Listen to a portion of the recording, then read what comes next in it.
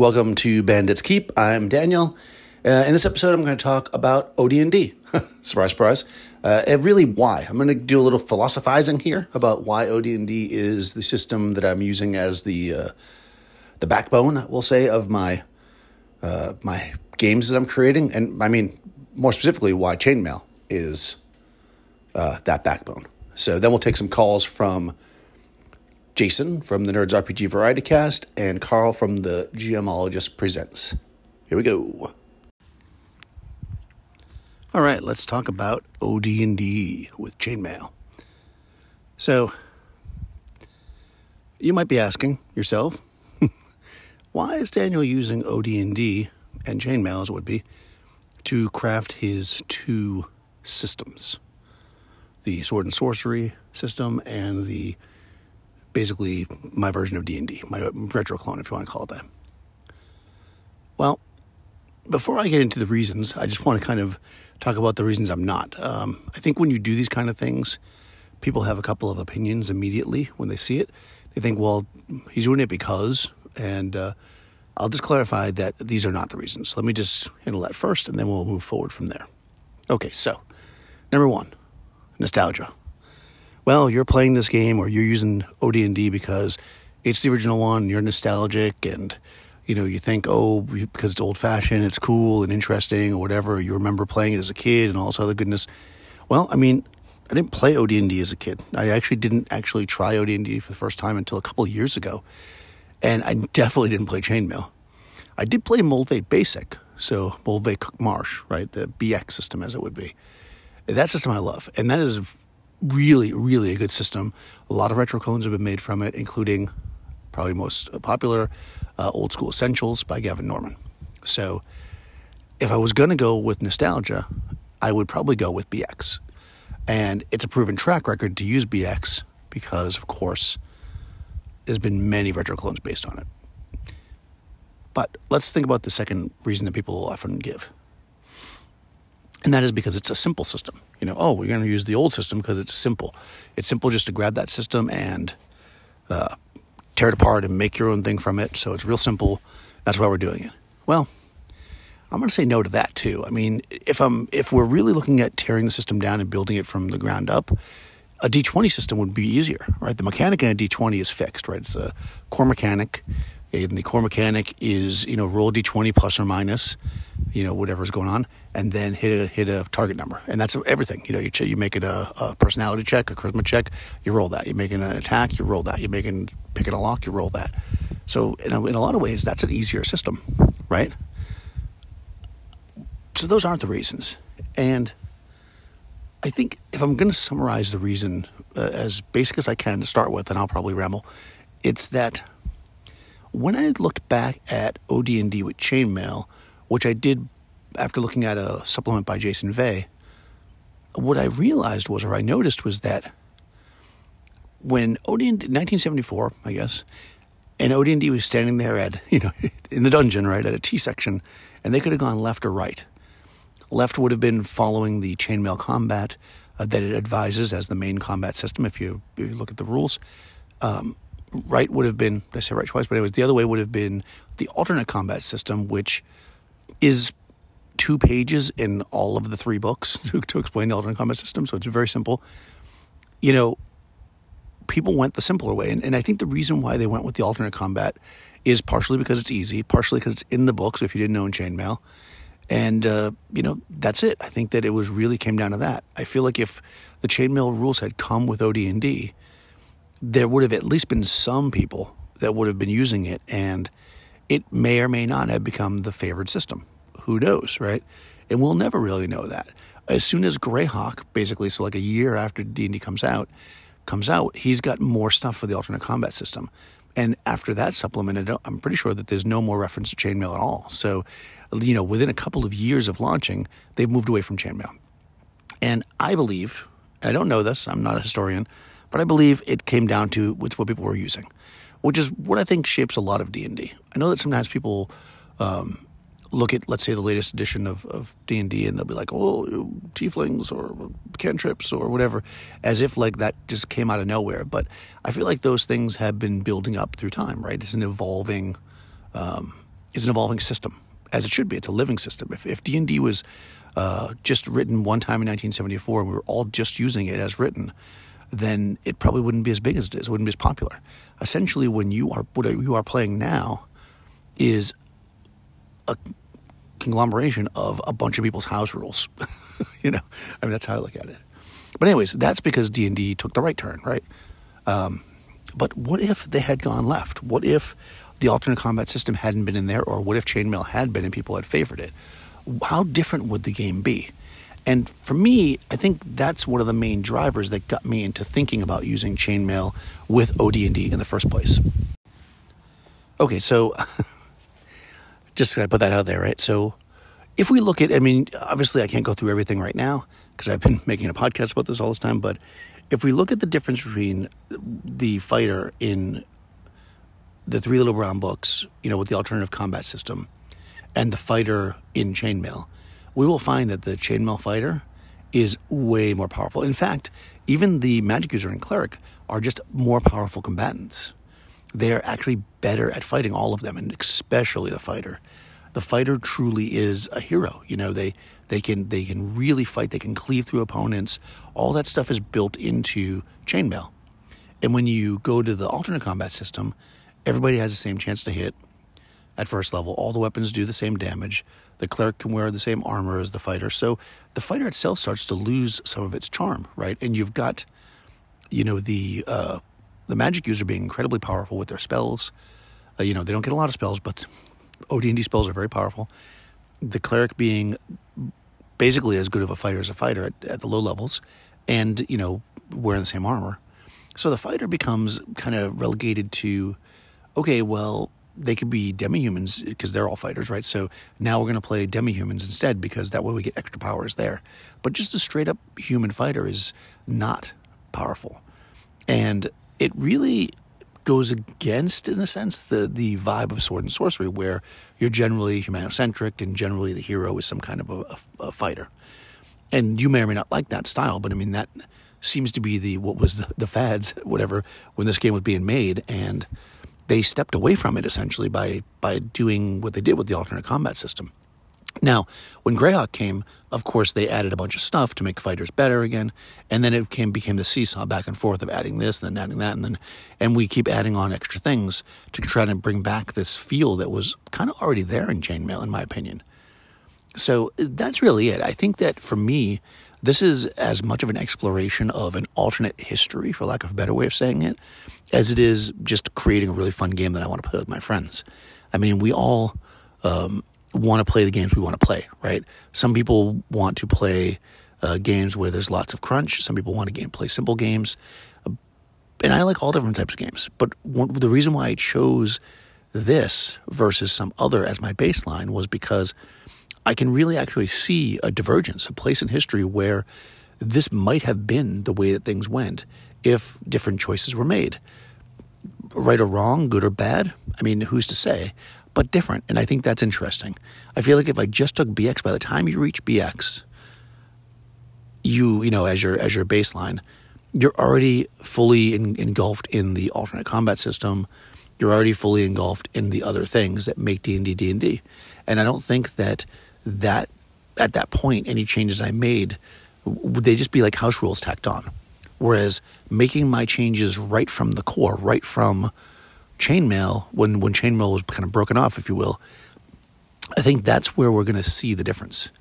Some people ask me, you could probably use chainmail with 5e or whatever. You could. There's no reason you couldn't use it as a mass combat system, but it wouldn't make sense to add it to the game, right? How would you even work it into it? It wouldn't work that way. So, and I have no desire to do that. I'm not saying that the chainmail should be added to anything, really. I'm just saying that there was a point in time where chainmail was considered as one of the alternatives, or one of the options, we'll say, for combat, fully right next to the alternate combat system. It wasn't a side system. It wasn't whatever. It was there. And if we look at chainmail and think to ourselves, man, what would it have been like if we used that instead? That's kind of where I'm at. And that's why, I'd love to know what you guys think. Do you think that's just not a good reason and that doesn't make any sense and whatever? Or do you think it's a good reason? Or do you think that you're neutral on it and you don't really care. But I know people have been talking about it, so I wanted to kind of put out my thoughts as to why I'm using it. It's not because I think it's better than any other system. I don't think it's the most versatile system in the world. I think that it's got a lot of good to it, and I think it's worth exploring. And honestly, by using it with OD&D like I have for the last, 9 months, I've realized that the system itself, Chainmail itself, just used for role-playing, without all the bulk that is OD&D, is also interesting, which in a way is also kind of an interesting flashback because, right, isn't that what they were doing? Wasn't it guys that gathered around playing war games and then decided, hey, I'm going to play my individual figure, and kind of broke off and did that, right? That's how it started. So it's kind of cool to go all the ways back and examine that. Not by following what somebody else back then did, because I want to do it my way. And I think that is the early philosophy of D&D. Maybe it's still the philosophy. I don't want to say it like that. Is that you want to make things your own. So looking back pretty much at the beginning, at least, the beginning of being D&D, and taking that turn in a different direction than the main game took to see where it will lead me as far as a game designer is a fun exercise. And hopefully, the people that get to play this in the future will really enjoy it. I know that my group has. And if you want to try it, of course, there's a free PDF. And give me a call. Let me know what you guys think. Okay, I'm pulling a Norton because he asked me what I thought. Rolling stats versus point allocation. And I will say, if you don't have a set class system, then you're not going to end up with all the characters looking the same, right? It really just depends on what kind of system you're doing. If you're doing something like ICRPG, where you have some archetypes, but it's not really locked in, then allotting those points, those bonus points, doesn't nearly end up with characters looking the same as I guess they would if you're doing straight D&D classes. So there is something to that. I think with the OD&D plus Chainmail, it makes sense to roll. I think what you broke down makes sense. If you want to make people go with what they rolled and be, kind of normal 0 to hero people, then you roll. If you're playing Sword and Sorcery, they're already heroes, so there's no reason to. I was thinking when you said that, I'm like, that's true, right? If there's no classes, then you might not get that. But I think that by placing your stats in certain abilities, you are essentially creating a class, right? I don't think anybody comes to the table in a game where you can build a character without some kind of an idea of what they want to play. Or they're going to figure it out when they sit down, I guess. They're going to say, well, I want a character that is good at fighting, or I want a character that is sneaky. I want a smart character that's going to be able to cast spells. And then you're going to put your points in those skills. So even if there is no actual classes, everybody that wants to fight is going to put their points in fighting, right? So you still create that. And I'm not saying it's bad. I'm just saying it's very specifically a different way of building than the rolling. And, again, that's the difference. And that's basically what I talked about last time. Each type of game or each type of system creates a different vibe at the table. Because I think every part of the game can help shape how the table plays it. Yes, people can change things, and different tables will play differently, but in general, the rules of the game and the way it's set up and the dice you use and that kind of stuff will influence how the game is played, in my opinion. Okay, pulling another Norton here. I definitely do not equate law and chaos with good and evil, per se. I think, and I think about book series that do this. My Touchstone book series actually for this is, unlike a lot of people, no doubt, is the Adversary Cycle by, is it F. Paul, or Paul F. Maybe it's F. Paul Wilson. The Keep, if you ever saw Michael Mann's The Keep, that's the first book in that cycle. And the Paperman Jack books are also in that cycle. But in that, you effectively have law and chaos. And chaos is definitely bad. No question about it. But law is not necessarily good as we would interpret good, right? So chaos actively wants to destroy humankind. Law will use humankind as its own puppets, but it's not out to kill humans, but it doesn't really care if they survive. Law is not worried about humanity surviving per se. It's worried about defeating chaos and holding chaos in check. And if humanity is a tool to do that, then it'll use humanity for that. And that's kind of how I view it. So when I would do this, I would do it that way. Good and evil, mankind's version of good and evil, is a little bit different, right? Because like you say, and especially when you look at American point of view, the three of us in the conversation at the moment concerning Joe's call are Americans, and Americans have a definitely different point of view when you come up with individualistic and, all the things that come with that American spirit, quote unquote, and all that kind of thing. So, yeah, I think it's really subjective. But I would not equate law with good, although I think it's probably fair to equate chaos with evil. Yes, you make a really good point here. I think that's, I probably didn't articulate it very well, but that's pretty much along my thinking. Chaos is almost certainly considered evil. The law is generally favorable, but doesn't mean it's not evil. There's certainly evil people in a lawful world, but I do think that like the aims of a law, unless you're looking at law as some kind of cosmic structure and gods, but if you think about like society, the aims of a lawful society are generally to maintain that society, and society itself should, at least on some level, protect the people. Ideally, all the people, but again, that's not always the case. So, Daniel, as far as the space play-by-post game, I'm going to be a little bit cagey and not mention the name of the game. And the reason for that is, I'm running this for Che Webster and a couple other people. Che Webster has the Role Play Rescue podcast. And one of the things that he's interested in is the idea of a game where the players don't know the rules at all. And they don't learn the rules at all. So the idea is the GM manages the character sheets, the GM manages the combat. The GM is going to handle all the mechanics. And the players could roll dice. Hey, roll deep 100, okay. And then explain what the result is. And during combat, they would describe what they're going to do during combat.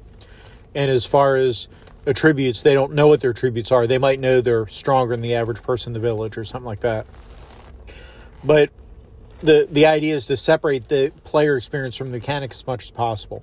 And if I name the system, then they start researching the system, and it ruins that. Oh, yeah. See, this sounds really interesting to me.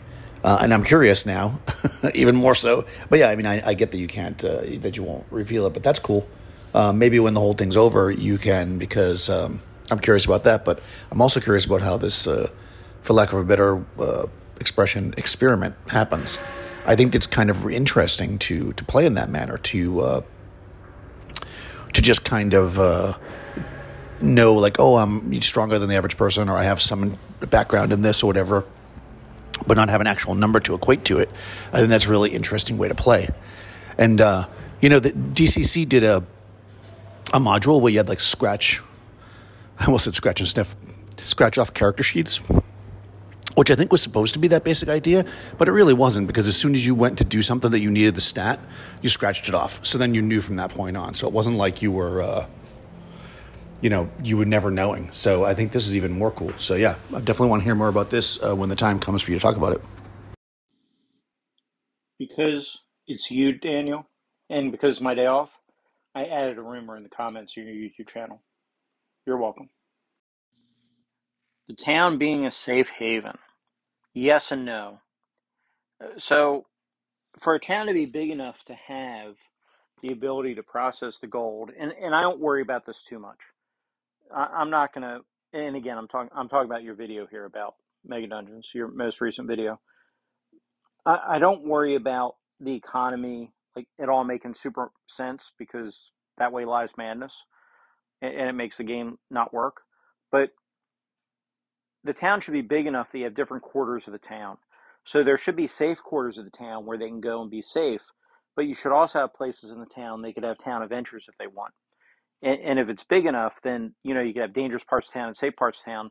But depending what they do in those dangerous parts of town, it might bring danger into those safe areas at some point. You know what I mean? If they tick off the wrong people. May live an interesting life and all that. Well, thank you very much for your rumor. Now you'll become famous. See, you've made me famous by playing my calls. I'll make you famous by having a rumor somewhere in this Mega Dungeon that will someday maybe be published somewhere. So, anyways, what you're saying obviously is cool, and it's definitely it's more of an open world campaign style is what you're talking about, where adventure could be anywhere.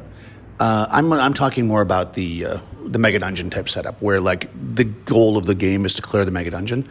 The safe haven is just a place where you can go and just unload your gold and get rumors and that kind of stuff. It adds a little bit of background to the story. It's not really meant to be an adventure site, and the main reason for that is because when you're running a big mega dungeon like I'm talking about, is not every character is always going to be there. And even, you might have a player that has 3 or 4 characters. You might have a player that's just not there that session. You might have all kinds of things going on. And the safe haven is really almost just the spot where you can leave those characters that aren't that aren't adventuring at that moment. So it keeps them out of danger. And the other thing is, if you if you make the town too interesting, people won't go to the mega dungeon, right? The mega dungeon is dangerous. So why would they go there if they can just go to the bad quarter of town and get into some barroom fights and steal their gold that way? I think that it's a different style of play. And if you want a more open world where you're kind of doing all kinds of stuff and not kind of doing a mega dungeon as it would be, I think, you've got to have a bigger community. And in that community, you can have different types of areas. And of course, like you said, a tough section of town. And of course, the player characters coming in town to start off with probably aren't going to have any gold. So they're going to end up in the rough section of town, even if they're low level. And that can definitely lead to a lot of adventures. So maybe you're giving me fodder for my next series. After I get the mega dungeon done, I will build a city to adventure in. The RPG, Nerds RPG, City of Adventure. Hey, Jason mentioned phases, so I know you played some Ash, and again, I'm envious because you've done more than one adventure in Ash, I think. But what do you guys think or do with the phases? I like them. I've been running in a Ash game for almost 3 years with Kevin Madison on Dungeon Musings, and we like the phases. I think it really gives a lot of flexibility.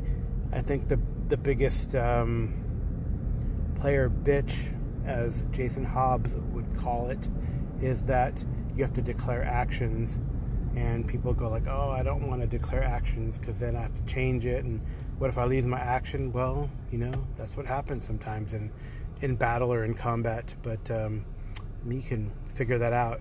Anyway, what do you think of that? Oh, yes. I actually really like phases. I like them in general, even in a BX type game. Just from my point of view, it helps organize me. But in Ash, I really like them. I like that there's 2 parts of it. And that then should, in most cases, handle the idea of somebody missing their turn, if that's going to happen, right? Because if somebody's like, I'm going to melee the guys around me, and then, the player that goes before them ends up cutting down that person, they can just go the second phase. They can move and then, do like a charge move or something. So I think that the phases work out really well.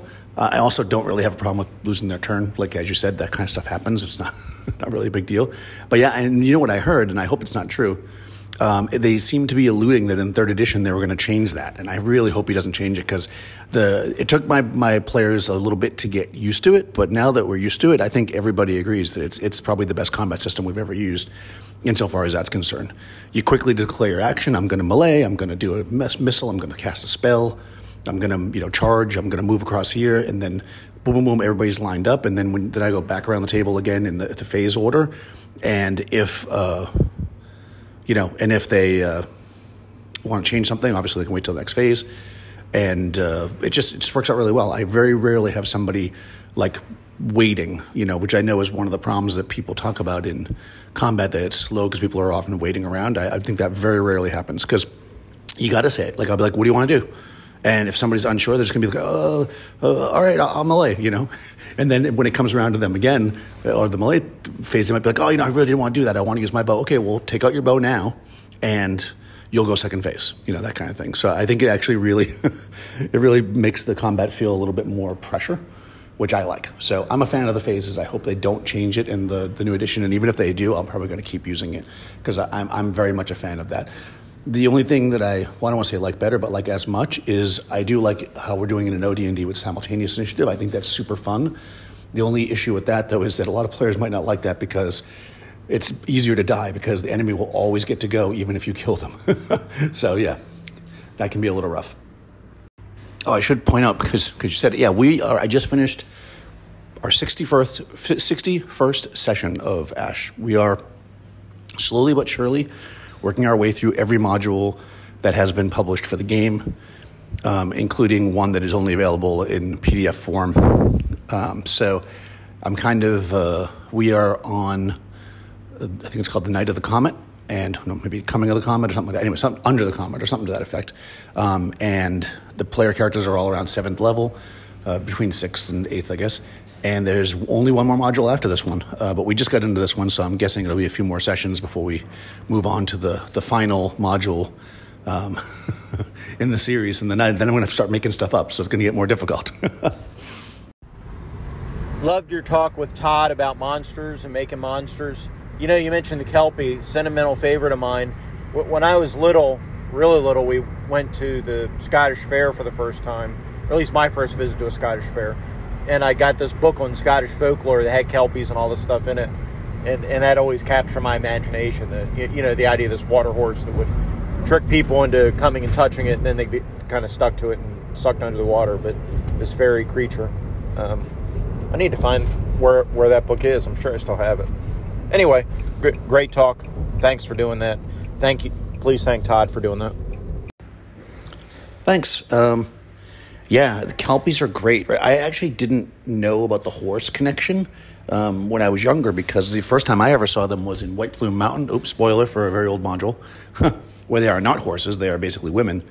And then later on, I learned about the horse thing. And I actually think the horse, it wouldn't have worked in that module, but the horse thing is actually much cooler. Although it's tricky unless you have good players that'll buy into the fact that, like, if you're wandering through the forest and you see a horse, that's kind of cool to pick to grab it. Because most D&D players are going to see a horse and just be like, whatever. But yeah, they're super fun. And I used it in, it was actually, I was running a hex crawl in Lamentations of Flame Princess. And of course, somebody went to get the horse, and then yeah, they got sucked underwater, and it was pretty awesome. So, yeah, Kelpies are really, really great. I love folklore books. I got really into I guess it's called the Selkie as well. That's an Irish folklore where they turn into seals. I feel like those are also really cool monsters. They strip off their seal skin and basically typically are women, but I suppose they could be men. And they kind of walk with humans, essentially, on the shore or whatever, and then they go back into the water by putting the seal skins back on. So it's a really interesting kind of fairy tale, and also kind of a cool magic item, right? Something that you could give to a character. In fact, I gave a character pretty recently a bear skin that when they put it on, they turn into a bear. So I think that kind of folklore stuff can be super inspirational. So, Jason's referring to a talk I did with Todd over at Hexed Press. I will put the link in the show notes. And, thanks, Jason. It's very interesting, Daniel. I'm kind of responding to Jason's call, but also kind of mixing it with how you run Ash. You both mentioned giving XP and wanting to give XP for role-playing, exploration, what have you. And so I started doing this in my Ash game. I have like a hex map where I put, the map of the wilderness, and it's blocked out where characters have not explored, and just following sort of the hex crawl guys and what Jason Hobbs has done in Kalmata. I started giving XP for hexes for exploration, and I usually give it like 1 XP per mile for the hex, or maybe it's 10 XP per mile. I think it's 10 XP per mile because I did this in my Broken Lands game. So I was wondering, how do players, if your players abuse it, do they just kind of explore? And what I mean by abuse it is kind of use the meta to go, oh, if we go this way and this way, then we'll get some more XP for exploring the hex. I don't know. I guess that's probably okay, because, we did originate the favorite game, maybe it's our favorite game, as a hex crawl using the Outdoor Wilderness set. So maybe that is okay, and the meta is not bad, and it's part of the game. I was just wondering how you guys felt about it, and what you do about it. Do you really think, I don't know if it's abuse necessarily, especially if they go into an unexplored hex, there's a higher chance of a random encounter, at least in the kind of procedural that I use. So, maybe it's okay. Yeah, this is a really interesting subject, right? Because I guess, as I've said before, my opinion is that you want to give experience points in your game for the things that you want the players to do. And when I say you want the players to do, I don't want people to take this like attitude like you're trying to overly direct your players. This should be something that's discussed, right? When you pitch your game to them, the campaign, you're just like, okay, this is a campaign about you guys are at the Borderlands. You're trying to clear an area, out to this like large body of water that people know exists. So your point is to go out there and kind of explore the land so people can see where to settle, or you're out there trying to, maybe you heard that there's these ancient ruins out there, and your group is trying to locate these ruins so you can, get the gold and stuff from them before anybody else does, whatever it might be. Or this is a mega dungeon and you want to, there's competing parties and you want to get as deep into the dungeon as possible and get the treasures before they're all gone. So this is all stuff so the players will know, okay, this is like the point of the game. Now, what I do in my Astonishing Swordsman and Source of Hyperborea game is, as far as like bonus experience points, I generally do it by the amount of time they're playing, which is recommended in the book. So it's like experience points per hours of play, which I think is kind of a neat way to do it. I just call it attendance. And I started with the amount that's recommended in the book, but I've raised it each time they go through a different module. I raise it because the modules are higher and higher level. So, I want it to stay significant. This allows them to kind of have some sessions where they just kind of do whatever they want. If they want to role play, if they want to, go into town, if they want to do whatever, that's not necessarily what the module or the storyline or whatever you want to call it wants them to do. They can still get some experience points. So I do have that bonus thing. And then, of course, I have, like I said, if they do some kind of something that's relevant or I think is meaningful to the story, like they needed to find this interact with this wizard, to find out where the blue jewel was, then basically, but of course, without me just being like in the beginning saying that, like they figured that out and they go do it, then I'll give experience points for that kind of stuff. And so far as like just going hex to hex or room to room, I think that's a cool way. And I know that Todd from Hex Press does that. I've heard of it, people doing it before, and my concern was always kind of, I think, what you're alluding to, which is that players might go into a dungeon and say, well, we get experience points for going room to room. So they open up the door to the first room and they look, and there's these cool mosaics and there's all kinds of, information there and lore about the world and this and that. But they look at the room and they go, well, okay, we looked at it, next room. They just walk out and go to the next room because they don't want to spend their session time doing something that's not going to gain them experience points, right? I guess maybe if you had some kind of an interesting scale where it was like, if you clear a regular dungeon room, it's 10 experience points, but if you find a secret room, then it's 500, maybe not that much of a difference, but, significantly more. So they'll spend the time doing the D&D-ish stuff, right? Going room to room. Same thing in the hexes, right? If all they have, if the plan is to get, again, if the idea of the campaign is they're supposed to be clearing out this area or checking out this area so that people can settle, but the players know that they just get the experience points for going through the hex to the next one, then they might just not do the little things inside. Now, I guess you can micromanage that, of course, but that is a fear.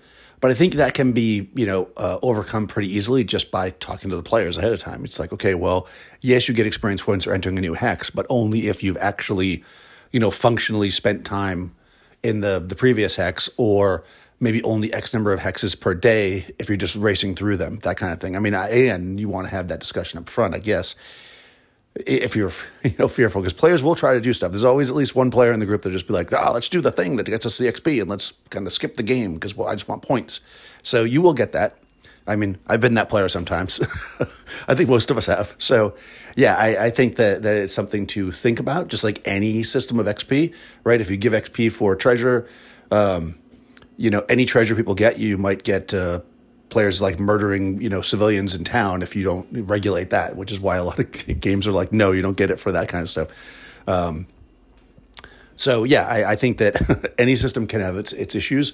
I don't think that's a bad way to add extra experience points or all the experience points if that's what the game is truly about, But I would I'd have it very clear as to what is considered clearing a room. Like if you go through if you're going to give experience points room to room in a dungeon, if they go in the room and they just look at it and it's empty and they just turn around and walk out, I wouldn't count that, personally. I'd say, no, you got to spend time in there looking. You have to explore the room. You've got to, interact with it in some manner if you want to get the experience points. That's how I would do it personally. But, yeah, I mean, I do think it's actually a really interesting way to go. So maybe I'll try that at some point with one of my campaigns. But as it is right now, I've got a pretty decent system. You know, too, it's funny. I'm going to go sideways on this. I'm thinking like if you look at like some kind of a space game where you're like exploring, maybe you could do that as an option as well. Like, okay, if you discover new planets or you go further out into the system than anybody else has, and then it becomes a risk reward thing, right? Because once you're out further, something could happen and you can't get back to, get your ship repaired if something happens to it or whatever. So that could be kind of cool there. So I definitely think that it's a feasible way to do it and a pretty cool way to do it. All right. Well, thank you, Jason and Carl, for calling in. If anybody else has any comments or they'd like to discuss anything, please feel free to call in. And until next time, have a good one.